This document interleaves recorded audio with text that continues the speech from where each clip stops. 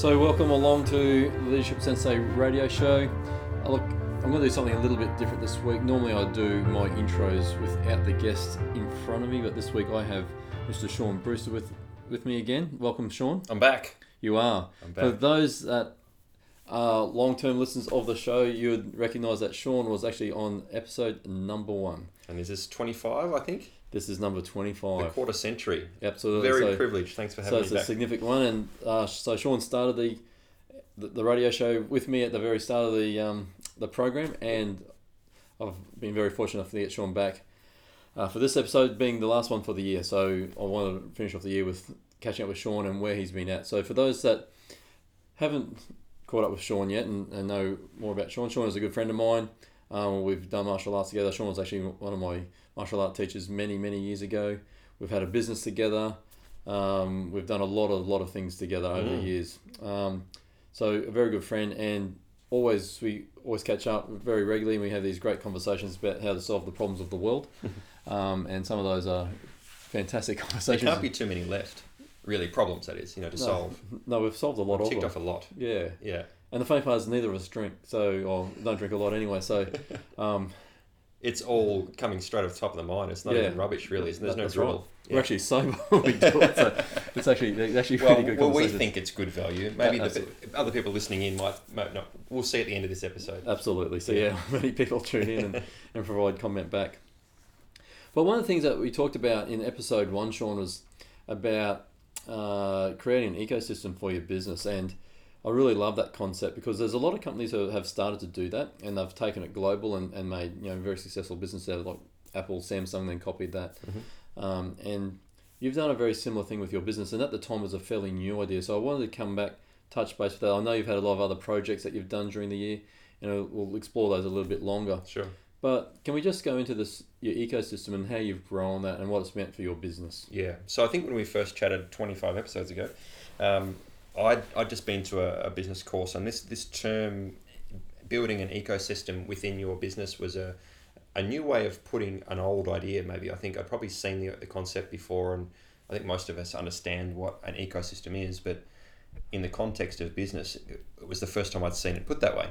And it struck me as an idea or as a concept, as a construct probably, as something that would be really valuable for what I'm trying to do. So my business, for those who don't know me, is professional development for health practitioners, which is a fairly niche space. There's not many companies in Australia, at least, that do that as a full-time thing. A lot of people find themselves running the odd course here and there on the side of what they do in their day job, whether it be as a clinician or whatever. And just as a shameless plug, it's CEA. That's right, Continuing Education Australia. Yep.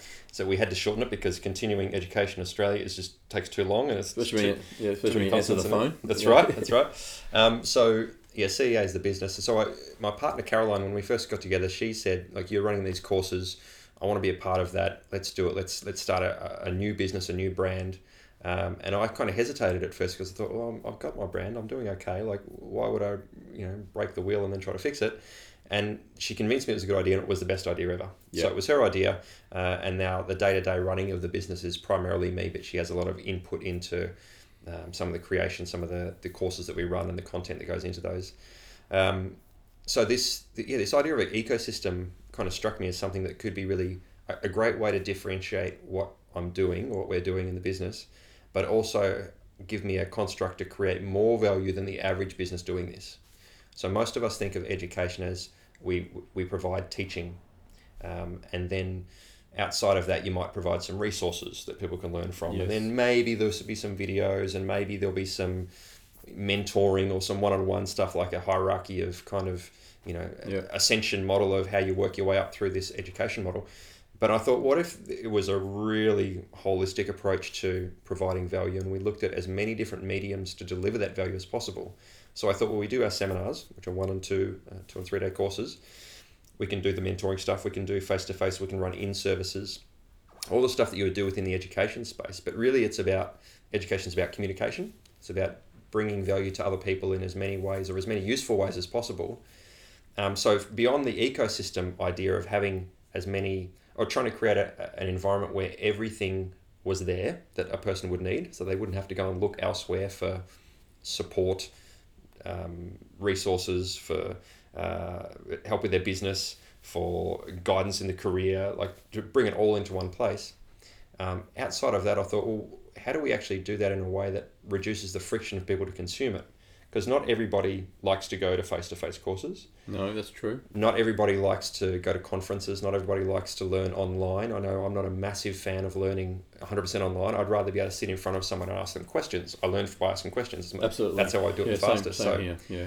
So I can read a book and go, that's great, but now I just want to clarify some things and I want to ask those questions. So if I can create an opportunity for people to learn and get information in as many ways as possible, reduce the friction of that absorption or consumption of the information. It's about removing those barriers, isn't it? It is. Because everyone has their own barrier to learning, and whatever that might be. It might be price point, it may be online because they want to do hard copy or they want to do face-to-face. So it's a really good way to bring extra value to people. Absolutely. And barriers, friction, I think we're talking about the same thing. Yeah, absolutely. And you're right, cost is a big thing. So one of the ways that I saw to reduce the friction was create as many free products and as free resources as possible that I could afford to for as long as I can afford to do it.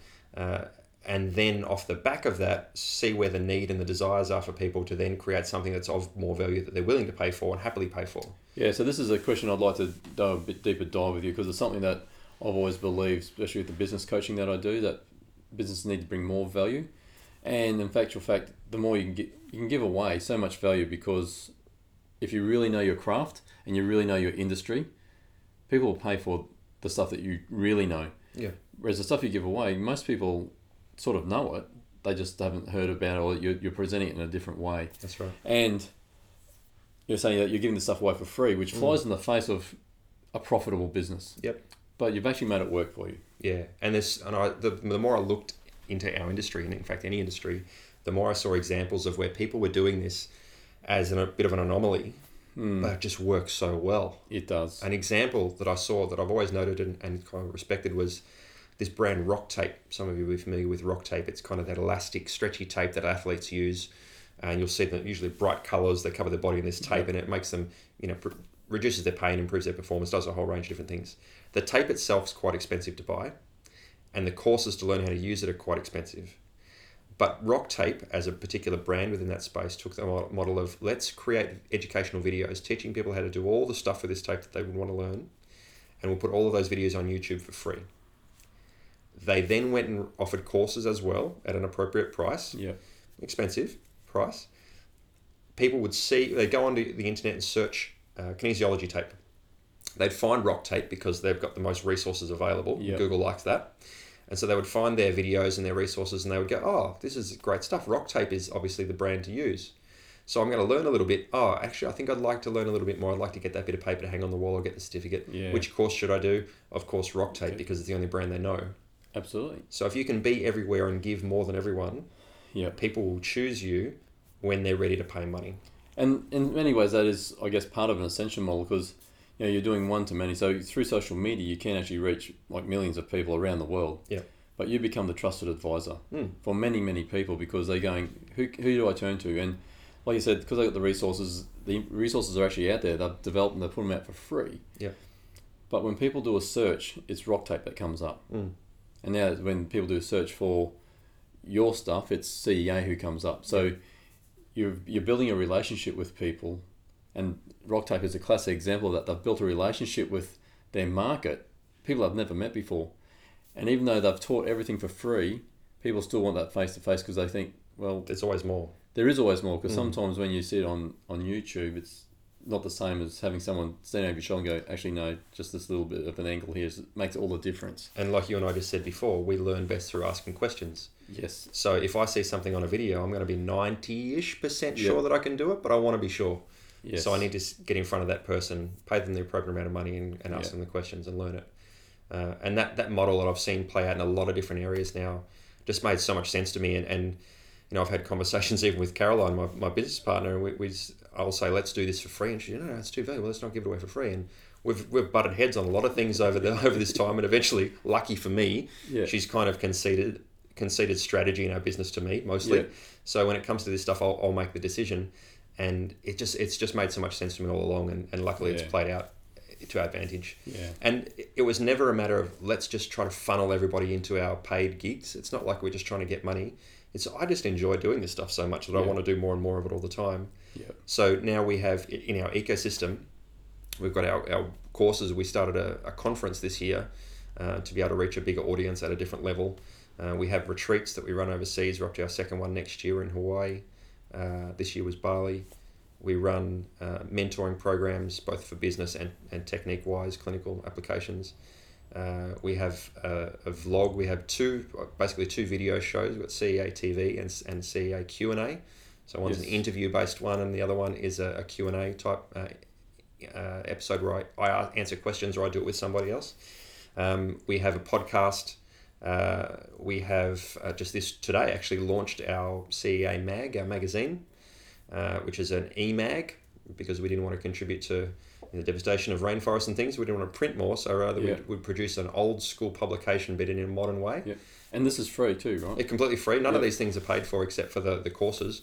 All the other resources online, things are free. We don't charge for anything. And that magazine, on the very first release today, has gone to the #1 magazine in your industry. Well, yeah, I guess by circulation. This is one of the reasons why I love what we do with our business so much, is because you get to be creative in the way you do business. Yeah. And the idea was put to us, let's do this magazine. And my first thought was, no, I don't want a magazine. Why would I want to create all that extra headache and heartache for myself? It's a lot of work, yeah. It's a lot of work. And then the more we thought about it, we thought, well, we're not going to be writing all the articles. No one's going to want to read articles from Shaun and Caroline all day. We'll get other people to contribute valuable articles that are experts in their area. Our reach from a database point of view is not huge. We've only been in business for 2 and a bit years. So we need to partner with people who've got a bigger reach. So we reached out to organisations within our industry that would have a vested interest in being involved in this. And we said, no money's going to change hands. We don't want anybody to pay any money, but we'll give you a spot for an ad in the magazine in exchange for you sharing this magazine with your database. So we ended up partnering with 7 different organisations. And each of those organisations have a reach of anywhere between 3 and 20,000 email addresses of health practitioners. So it's our audience, it's their audience, it's all the same people. So in the end, we ended up with a reach of a little over 50,000 health practitioners, which, as far as I'm aware, puts us at the very pointy end of reach of magazines of its kind in our industry, and at least in Australia. And that's on our first edition, so it's only going to grow from there, assuming we go well in the future. Feedback's been really good. The articles that everybody contributed was really good. Brett, you've put one in. Thank you. Which was the... Thanks for asking. No, you're welcome. It was a great article to have one on there on business and around the concept of building a team and having a strategy around building a good culture within your business. So that was really good, and we got a really good wide range of practitioners contributing articles from all different disciplines. So that's been from concept to publication today was, I think, 3 months from the day we decided we were going to do it to having all those people on board, and it was surprising. I say easy. It wasn't when you look at what we did, it wasn't a small amount of work. No. But at the end of the day, it wasn't difficult in that you just had to reach out, ask the right people in the right way, offer something of value up front before you ask for that thing. And we took away all the cynicism or the potential kind of cynical opinions of it by saying no money will change hands, you won't pay for anything, and if you don't like what the magazine looks like, you don't send it out. We'll remove your ad from the magazine before it goes to publish. You don't have to be involved in it anyway if you don't want to be. The value you're bringing us is your database. Yep. You make the decisions on it. You can start or stop at any time. So we gave the control back to them. And and there's a consistent theme for those people who are listening, that the consistent theme is value. So you've gone there with value to them, you've offered them value up front, and then, like you said, you put the control back in their hands. It's not like they're handing over their brand, handing over their reputation to an unknown source. Reduce the risk. Yeah. Now, of those 7 partners that we had join us in this particular edition, there was 3, I think, that I approached that said no. Okay. So out of the 10, that was not too bad. That's pretty good. We did happen to have one of our partners has a very trusted reputation within the industry, and we were able to leverage their reputation to get more people on board, which was very helpful. Yes. We appreciate that. That's Red Coral, our premium magazine partner. So that was a big helpful hand, I guess, a leg up, in that when you've got someone who already has the trust of the other party, and they can go on your behalf and vouch for you. That was a big advantage for us. The organisations that said no, Their reasons for saying no were completely understandable. That I think they're a little bit protective of their brand, yes, their database, and their marketing strategy wasn't in line with ours. Yeah. So, of course, you don't argue with that. You say, fine. My hope is that I'll be able to then show them the finished product and say, look, here it is. Yeah. That may change their mind. It may not. Who Yeah. knows? Everyone's got to do things for their own reason. But for us, it just seemed like too good of an opportunity for the industry, for us to offer value to the industry, not to give it a try. So here we are. We have our first edition. And I think the important part in all that, this is new content. Well, it's not you're not recycling a podcast, or you're not recycling some videos that you've put together. And like you've put a lot together, you've provided the industry so much value. It's not like you're just collating that all up and then putting it into a magazine. This is fresh content. So I think it's really important that people have to actually understand that this is something new, it's something completely different to what you've normally done. Yeah. And you've brought fresh content from subject matter experts to the table. And for me, it was a little bit of a strange decision to make, because I'm trying always to be contemporary in my approach to communication, and a magazine seemed like an old-fashioned idea. It did. Yeah, I know when you first mentioned it, and you go, oh, yeah, I don't think I will, and I thought, wonder how long that's going to take. Yeah, you know me too well. Yeah, so it seemed like an old-fashioned idea until we thought about it in a contemporary way, and we recognised that an e-mag could have links, and when you can add links to something, suddenly it's more than just the words on a piece of paper. And so many, I've got shelves full of textbooks, which I know now are 80 to 90% outdated. Yes. But if there were links in there to a resource where that information is constantly being updated, suddenly those books become more valuable. So I'm hoping that the magazine will have an evergreen kind of nature to it, that it won't just be each edition is now old news. Yeah. Yeah. So that's, the CA Mag. And then, of course, the thing that we've been working towards for a while now, but it's taken me the longest to get happening, is our online training. So we just filmed our first online course, which is a video recorded version of one of our face-to-face one-day courses. And that's been purely off the back of the demand. People are asking for it. That's very exciting. And we held off on that because I'm a big believer in, the real value happens face-to-face. Especially because you were talking about tactile... It's a manual therapy. Yeah, it's manual therapy, that's right. So I held off on it, but, there was an overwhelming demand from... We capture feedback at the end of every course, and I go through it with a fine-tooth comb, and there's always people in every course asking, it'd be great to have some video resources for us to refer back to, and say, oh, actually, I remember that technique, I'd forgotten about it now, I can see how you did it. So for the people who've done courses, will be able to access those things. People who live just too far away to get to these things, but want to have a reasonably good quality resource to refer to, that may then justify them to go and do something later on, and may not. So for listeners overseas, if you get a picture of the globe and look how big Australia is, Shaun literally travels around all the capital cities. I think you've done all the capital cities in Australia. And a lot of the regional areas too, yeah. And you're now starting to reach out into the regional areas over this last 12 months as well. But there's people who are still just that too far a distance to come in and to do a course. Yeah, outside of Australia, everyone knows Australia is a long way away. Yep. Inside Australia, to travel anywhere is a big deal. It can be a big deal. To put that in perspective for people, is it like at the end of the episode, I'll go through some of the countries that have tuned in, because I always like to thank people from the countries that have tuned in. But so as an example, I took the family on a road trip a few years ago, and it took us 3 days of solid driving to get to my original hometown. Right. Another 3 days driving to the base camp we wanted to get to, and there's still another 1,000 kilometres to get to the tip of Australia. So that's from, so not including Tasmania, which is the island off the south of Australia, which is part of Australia. So just from the mainland, from one end to the other, you're talking a couple of weeks of solid driving. Yeah. And you're still in the same country. That's right. So it's a big place. And look, to be honest, some people complain about travel for work, and other people find it really tedious. It's only been a couple of years for me, but I love it. I love seeing different parts of the country, even if I'm working while I'm there for the majority of the time. Yep. I get to meet people and get different perspectives and different viewpoints on things. Yep. From one side of Australia to another, from one state to the neighbouring state. People are different, the culture's different, their experiences are different, and I love it. So it's been a real blessing for me in the business to be able to go from Melbourne to all these other places and kind of meet the people. It's been really good. That's great. So I guess there's all these things. We've got these these tentacles coming off the hub of our business that are all these different parts of the ecosystem that I'm constantly growing and evolving, and I love every bit of it. Sometimes they get my full attention. Sometimes they get a part of it. Yep. But it's always moving forward. And I think that the thing that has surprised, I think when I look at the feedback from our customers, and I think this is useful for anybody in any industry, not just this one, the feedback is always, wow, you guys are doing so much and you're giving so much. And I look at it and I go, well, not really. We're just doing it in a lot of different ways. Some people will just go, I'm just going to run courses, and they'll do it every weekend of the year for the rest of their life. We do that to a degree, but we just try to package it in as many ways as possible so that people can find it in a way that suits them. Yeah. And that seems to be working really well for us. That, in conjunction with creating so much free stuff, that people don't have to be cynical about the fact that who are these people that are going to charging a few $100s to come to one of their one-day courses. There's no question, because we've demonstrated that it's worth it ahead of time. Yes. That's been the goal, always. Okay. Yeah.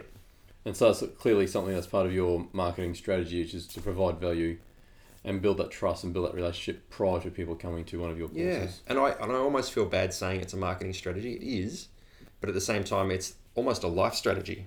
We do it with our patients. If I can demonstrate enough value during the consultation with my patient, when it comes time for me to then charge them that $100 or whatever it is I'm going to charge them for the session, they'll never balk at it. They'll never kind of question it. In fact, most people don't even ask what the fee is. They just hand the card over. Yep. And if they don't ask, then I've done a good job.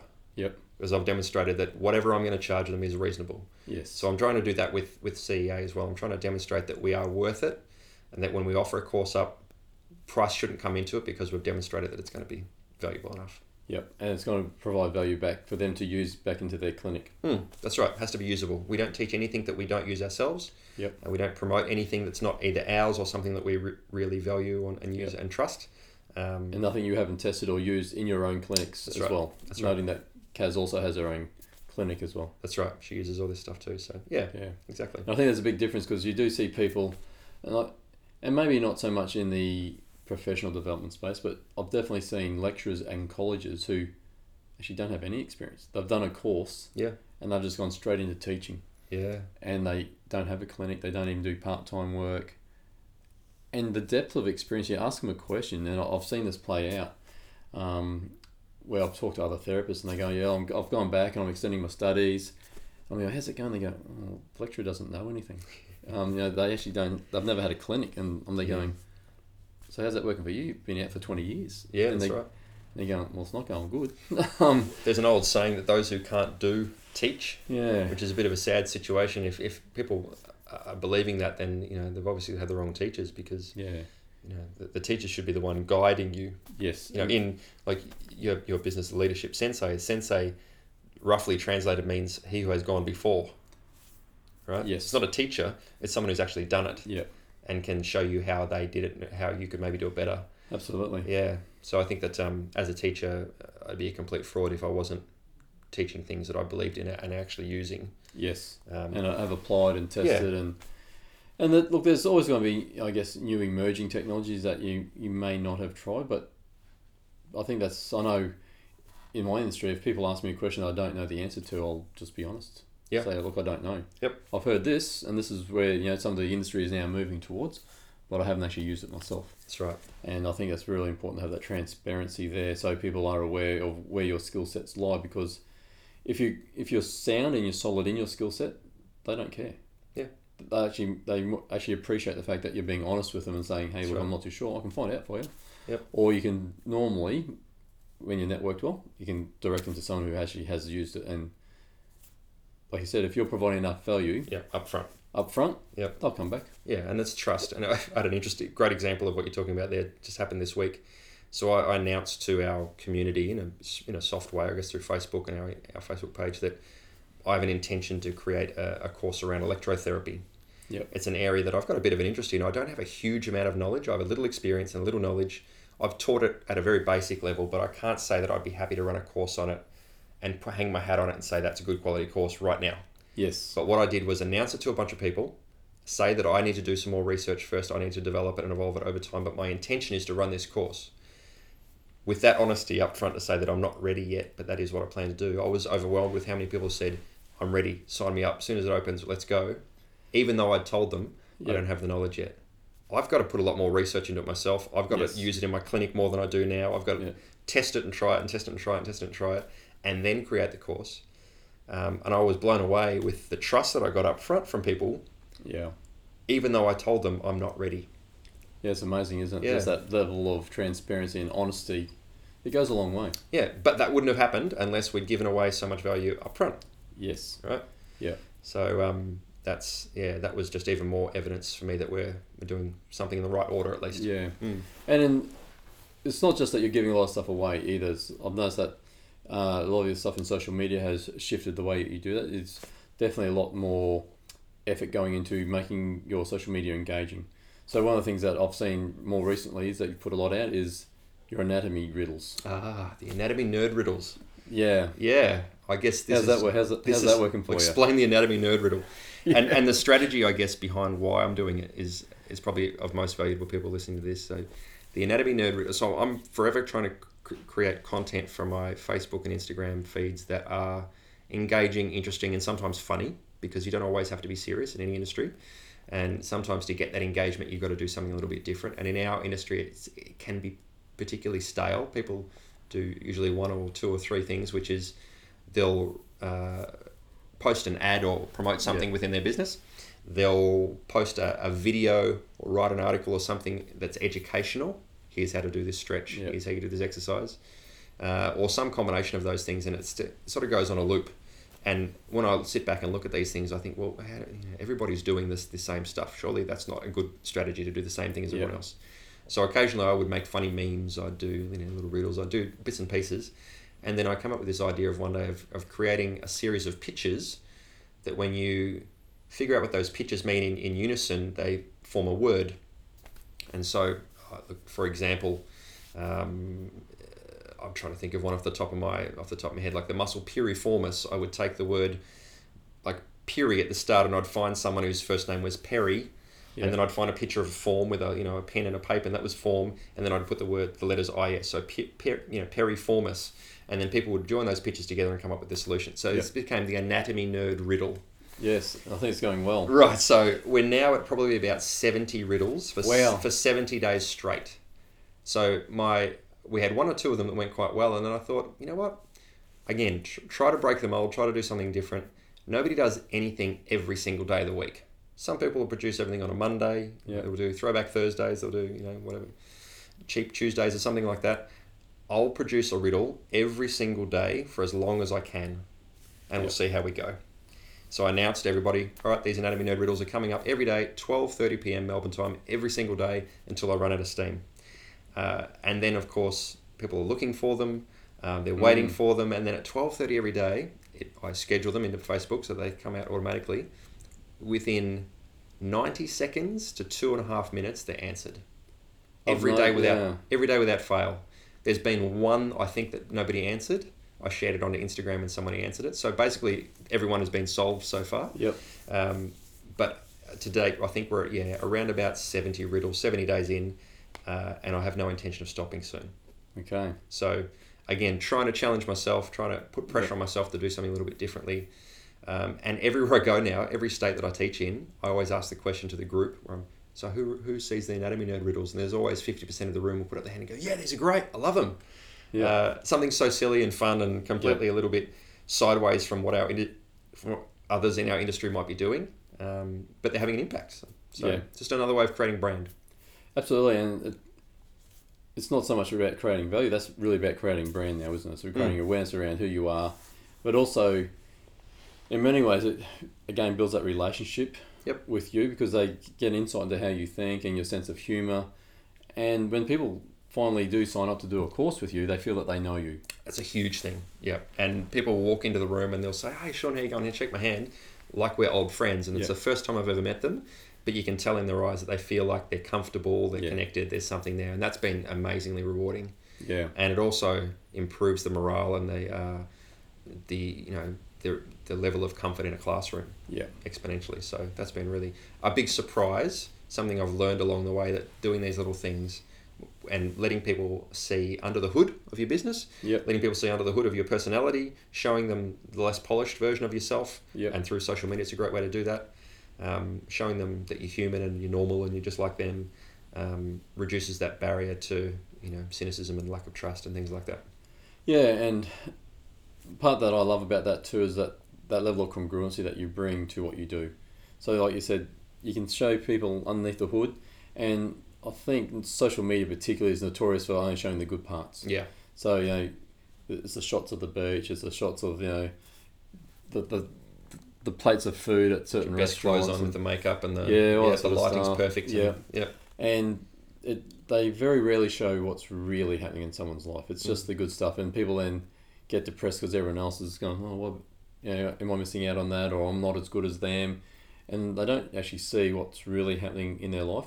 But with what you bring to the table is that level of congruency around, hey, this is who I am. I actually do have a sense of humour, and I do know this stuff, and I've done this stuff over here as well. And I guess part of that, brought that home for me, is that there's a particular international best-selling author that I happen to have bought probably 9 or so of his books. Mm-hmm. Great author, great content in his books that he's brought out, and had the opportunity. I think actually we might have gone together to see him speak live. And when he spoke live, I was completely underwhelmed. Right. I thought, not the nice guy that I probably thought that he may have been. Yep. So you read the story through his books, and he creates this, I guess, the picture, and we all create a picture of what that person may look like, no matter who they are, through our own filters and our own lenses. And then when you meet them face to face, you go, disappointed. I was disappointed, absolutely. Yeah. But when people meet you, they're going, I know Shaun. Yeah. Yeah, and at this point, because there's been so much transparency, I feel like I could come out and say just about anything. Yeah. And I wouldn't lose too much of that, understanding, mutual respect, whatever it might be. Yeah. Because I haven't painted a picture of someone being up in an ivory tower, because it's not who I want to be anyway. No. And so many in the academic space, people paint themselves into that academic ivory tower and into a corner. Like, I can't come out and show you anything but perfect. Yes. Because you'll lose respect, because that's the picture I've given you. Yeah. And I think in any business, when you start portraying yourself as a brand, and that's essentially what I've done. Between Caroline and I, we've made a decision that I will be the forward-facing person within the business. Yeah. We're both pushing it and managing it and driving it, but one of us has to be the face, and I guess that it just made more sense for me to do it because I was happy to. Yes. So when I put myself out there, I had to do it in a way that was where I was congruent with who I am. And when people meet me in a classroom, they go, oh, yeah, that makes sense. Yep, that's who I expected. And I'm silly. I tell stupid dad jokes in a class, and everyone kind of, teases me at times. And they're happy to do that because they feel comfortable to do that. And I wouldn't have it any other way. And they can poke fun at me, and I can poke fun at them. And everyone learns better when they're more comfortable. So that's always been the goal. Yeah. That's true. So the last 12 months has been a big 12 months for you. Huge. So what are some of the challenges that you've faced in that time? Yeah, I guess one of the biggest realizations was that I'm not great at everything, which I've always known, but I've been unwilling in a lot of cases. Hard to admit. Well, hard to admit, and then hard to do something about. Yeah, that's true. Yeah. So there's been a lot of things that I've been able to muddle through with For example, the management of the finances of a business. Okay. I'm okay at not losing money. I can make the business make money, that's okay. But tracking and recording and keeping a record of where the money's going and what the numbers are, and tracking the numbers side of things. I've never been great at the systems of that. Yep. Which is when you and I had a business together, that was your role, because you are much better at that. Actually, I had a executive coach tell me, you're the systems guy. Yeah. I'm there going, funny. Yeah. How did you pick that out? Yeah, thanks for sharing. Yeah. I'm definitely an ideas guy. Yeah. And I'm an implementation guy. Yes. But a systems guy, not so much. So up to this point, I've been, like anything, you can manage it to a point. Yeah. And then it becomes unmanageable, and I smelled that level of unmanageable coming. I could sense its waft. I decided to put some systems in place and ask questions and go to other people for advice. And so now, there's a lot. When I look under the tech hood of our business, it blows me away how many layers there are to it now.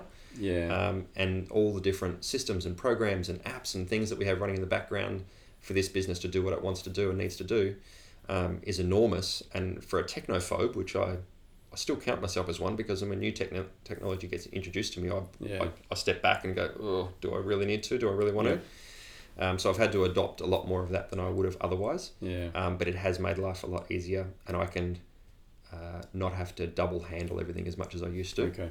which is good. I'm still a long way off having my systems down pat. I still need to implement some more things, but that's been I've definitely recognised in myself that that's something I have to improve on. Okay. What else has been? Are you outsourcing that? Some of it, yes. Yep. So I have a number of companies that I will go to for help with certain things.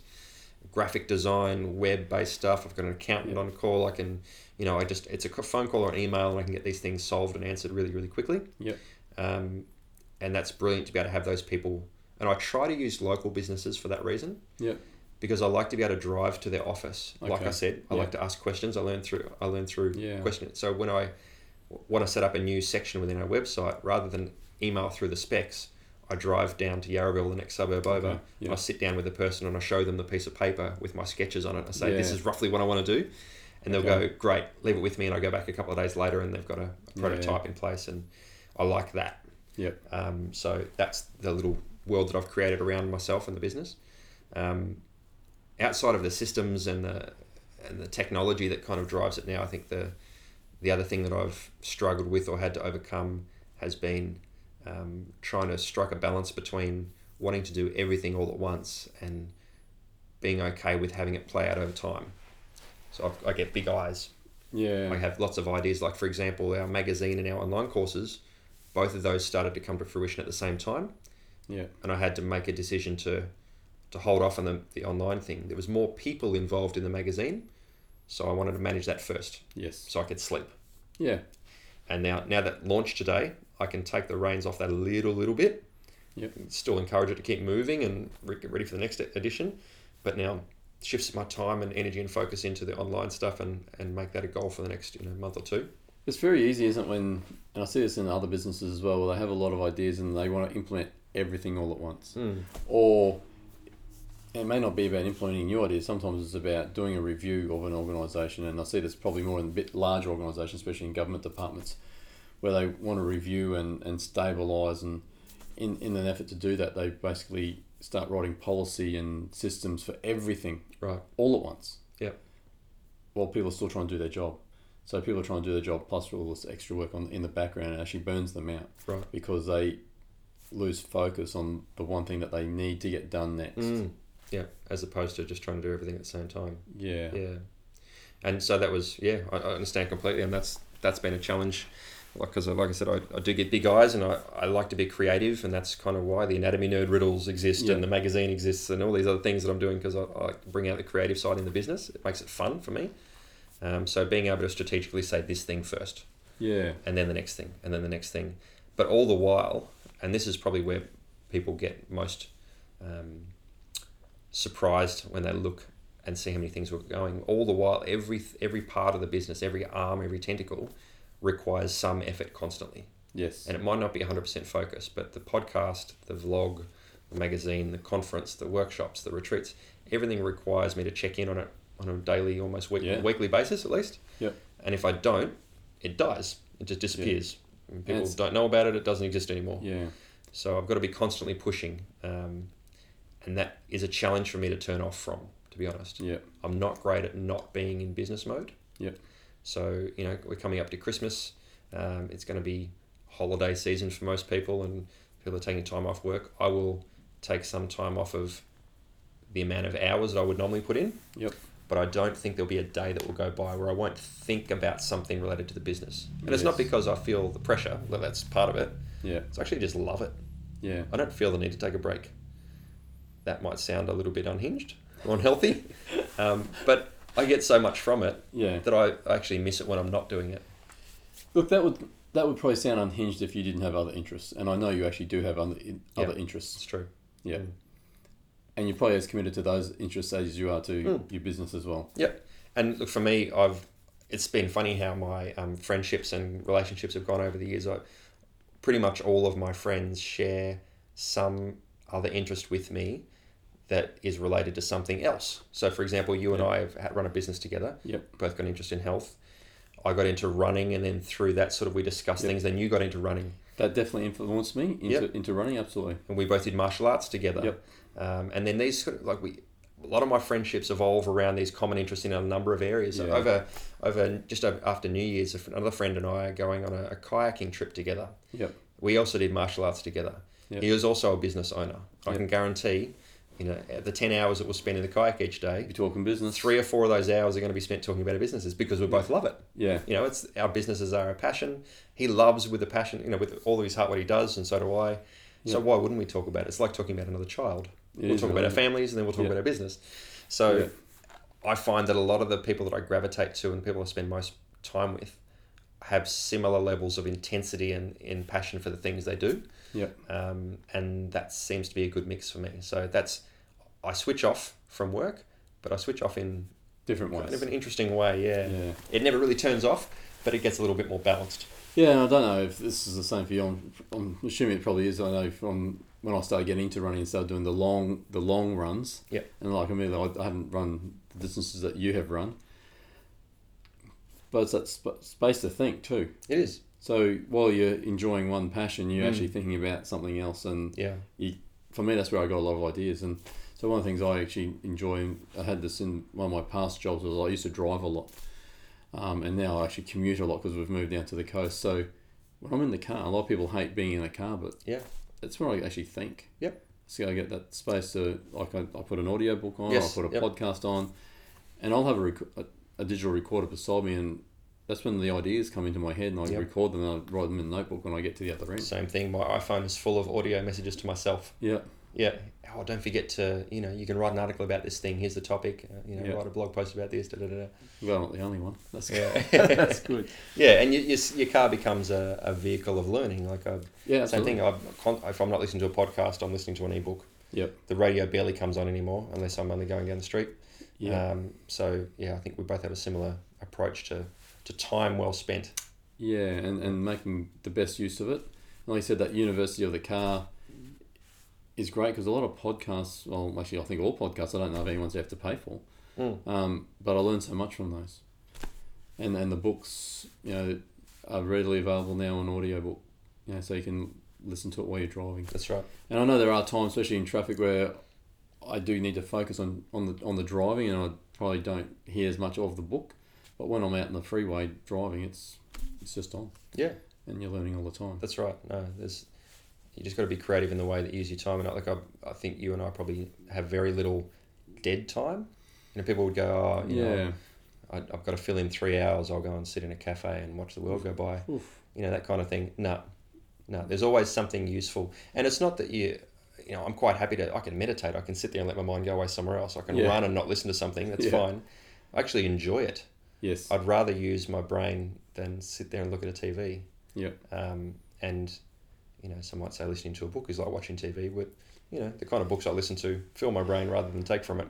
Yeah, well, that's the thing. I did get told once I should try reading a fiction book. Right. Yeah. I used to read fiction books. I can't do it anymore. No. I haven't read a fiction book for years. No. Unfortunately. I don't know. Maybe fortunately, unfortunately. I know fiction books do allow people's imagination to grow and That's right. and to expand and creates a space. There's benefit from that. There is. And I think it's probably a good strategy to have some kind of ability or some kind of space where you can be creative, whether it be reading fiction to let your creativity come out. For me, it's writing. Okay. I get creative through writing, so I'll sit down and write an article about something, and I use imagery and all this kind of thing, and that's where I get to let that side of me out. But some people need to do it in different ways, and I think that you just got to figure out what works for you. Yeah. Yep. And I think that's part of it too, isn't it? Finding out what works for you, then continuing to do it. Because if you don't plan, like you said, if you drop off one of those mini tentacles, then it drops off. That's right. And gets forgotten. That leg doesn't grow back. Yeah. Yep. Which is good. Yeah. So it's been an interesting year. It's been action packed, and I think that's 2019 is probably just going to be more of the same. Okay, so let's talk about 2019. What have you got in the pipeline? 2019 is looking like it's going to be this ecosystem just continuing to grow. Yep. So like I said, we've got our second retreat, which is happening in Hawaii, which we're pretty excited about. Nice. That's at the end of April, start of May. Yep. That's our big one. The magazine will continue to grow, so we're looking to get 4 editions out each year, so every 3 months. So every quarter? Yep. Are you going to go by quarters or seasons or?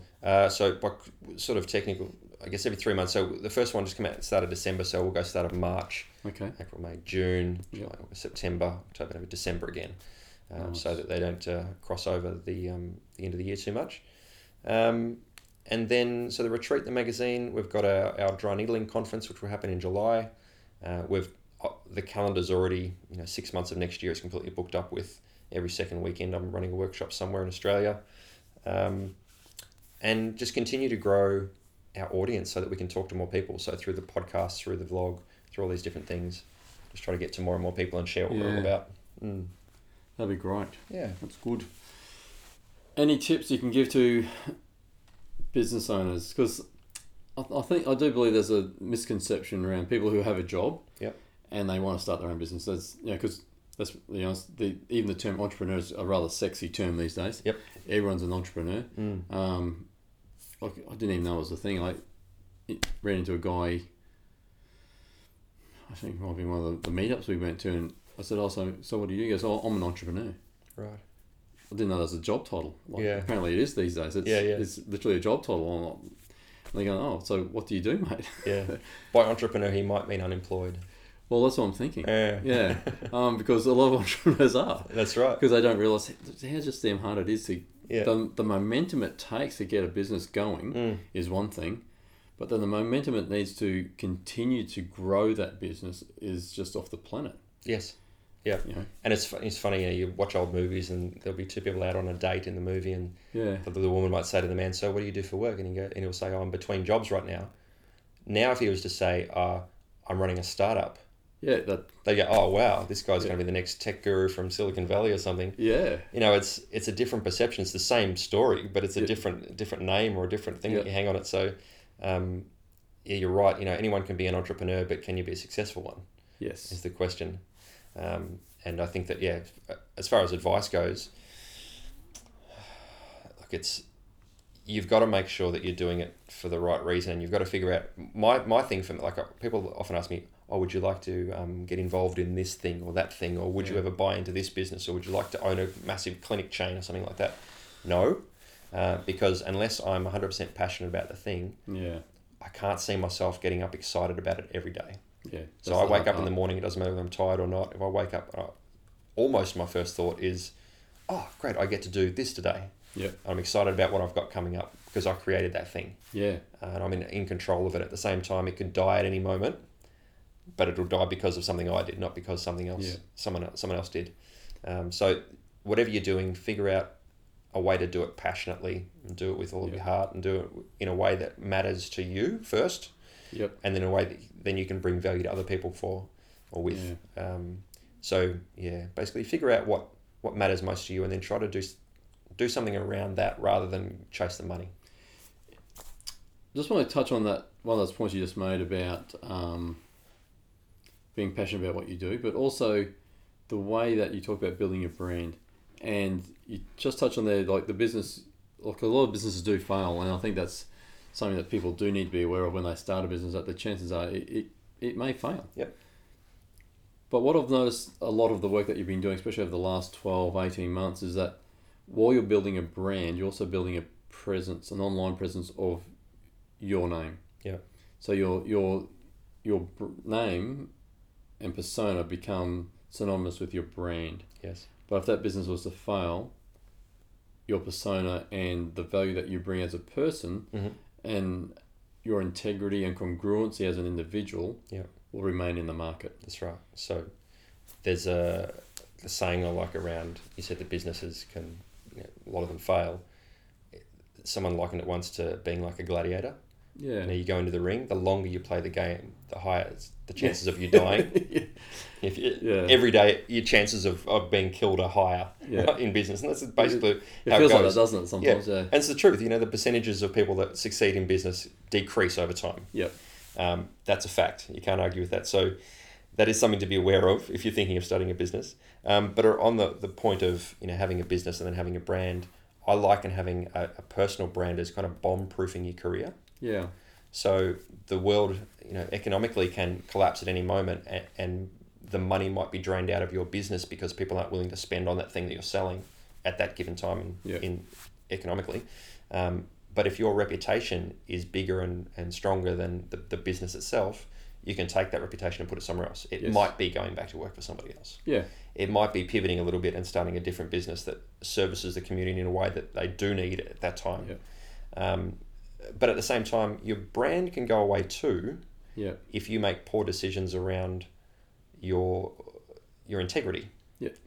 For example, it may not even be your integrity, it may be who you align with. Mm. So you mentioned before, you've talked to a couple of different companies and they said no because it didn't align to their marketing strategy. Mm.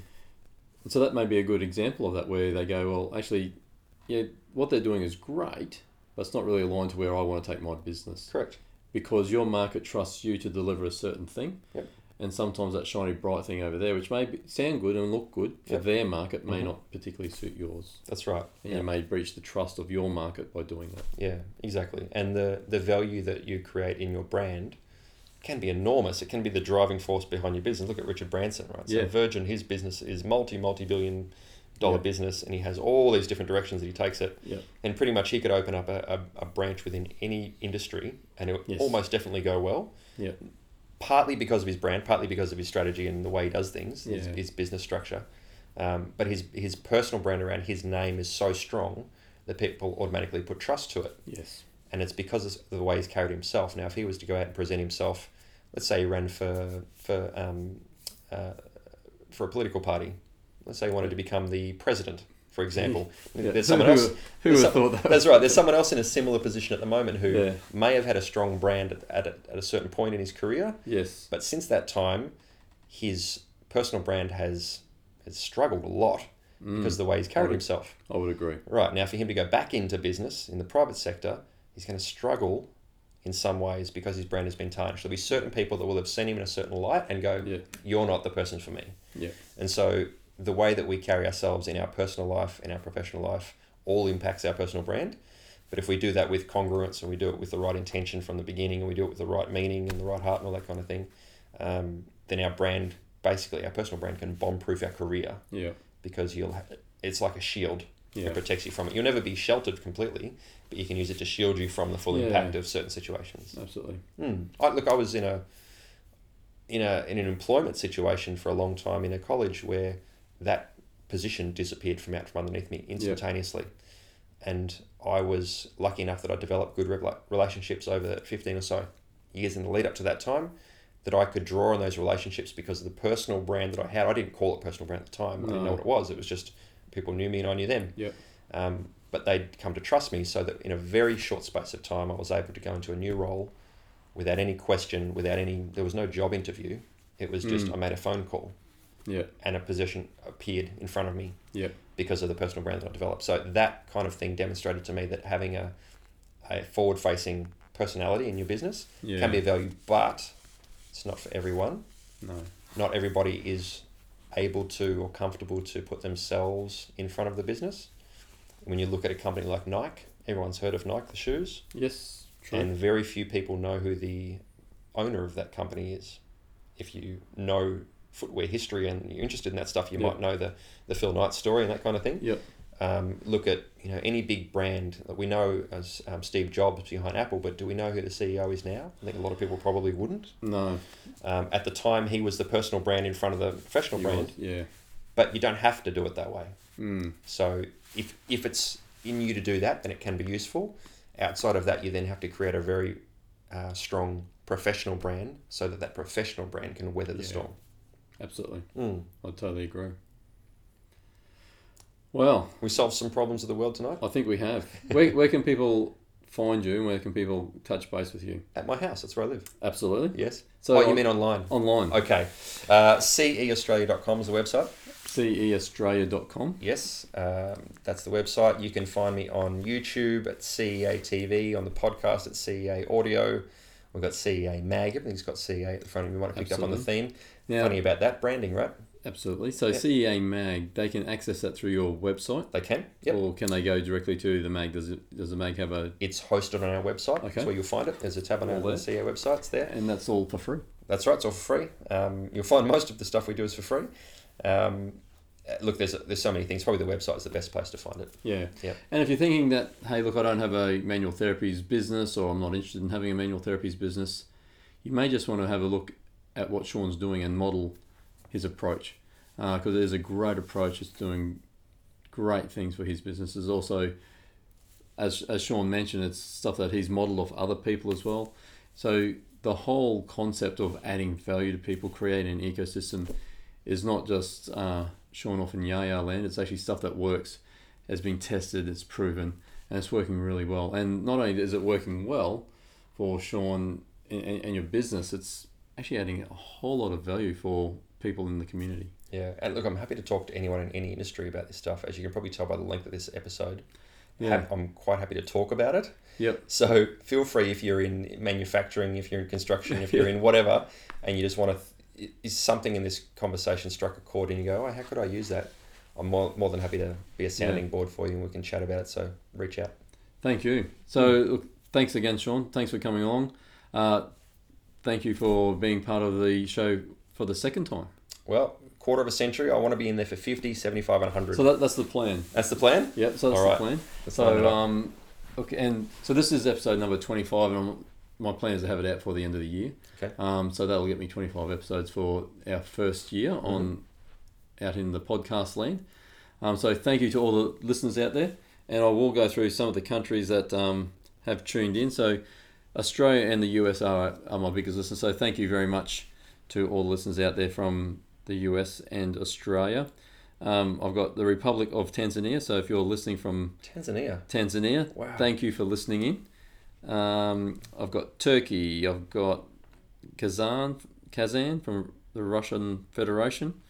Got Kazakhstan, India, Morocco, Cambodia, Iraq, Brazil, the UK, Belgium, Mexico, Argentina.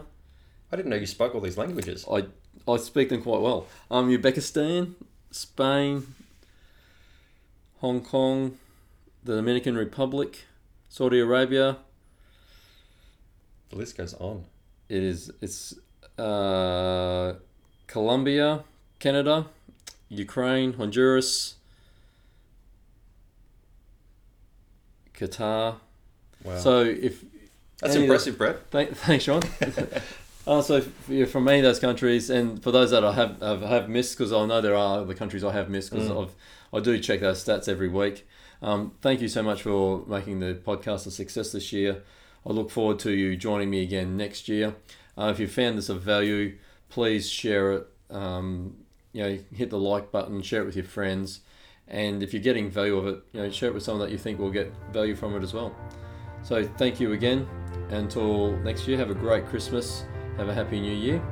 If they are the celebrations that you celebrate in your particular country. Yeah. If not, we'll see you in the new year. Have a great New Year, everyone. Catch you next time. Thanks for that, and take care. Cheers.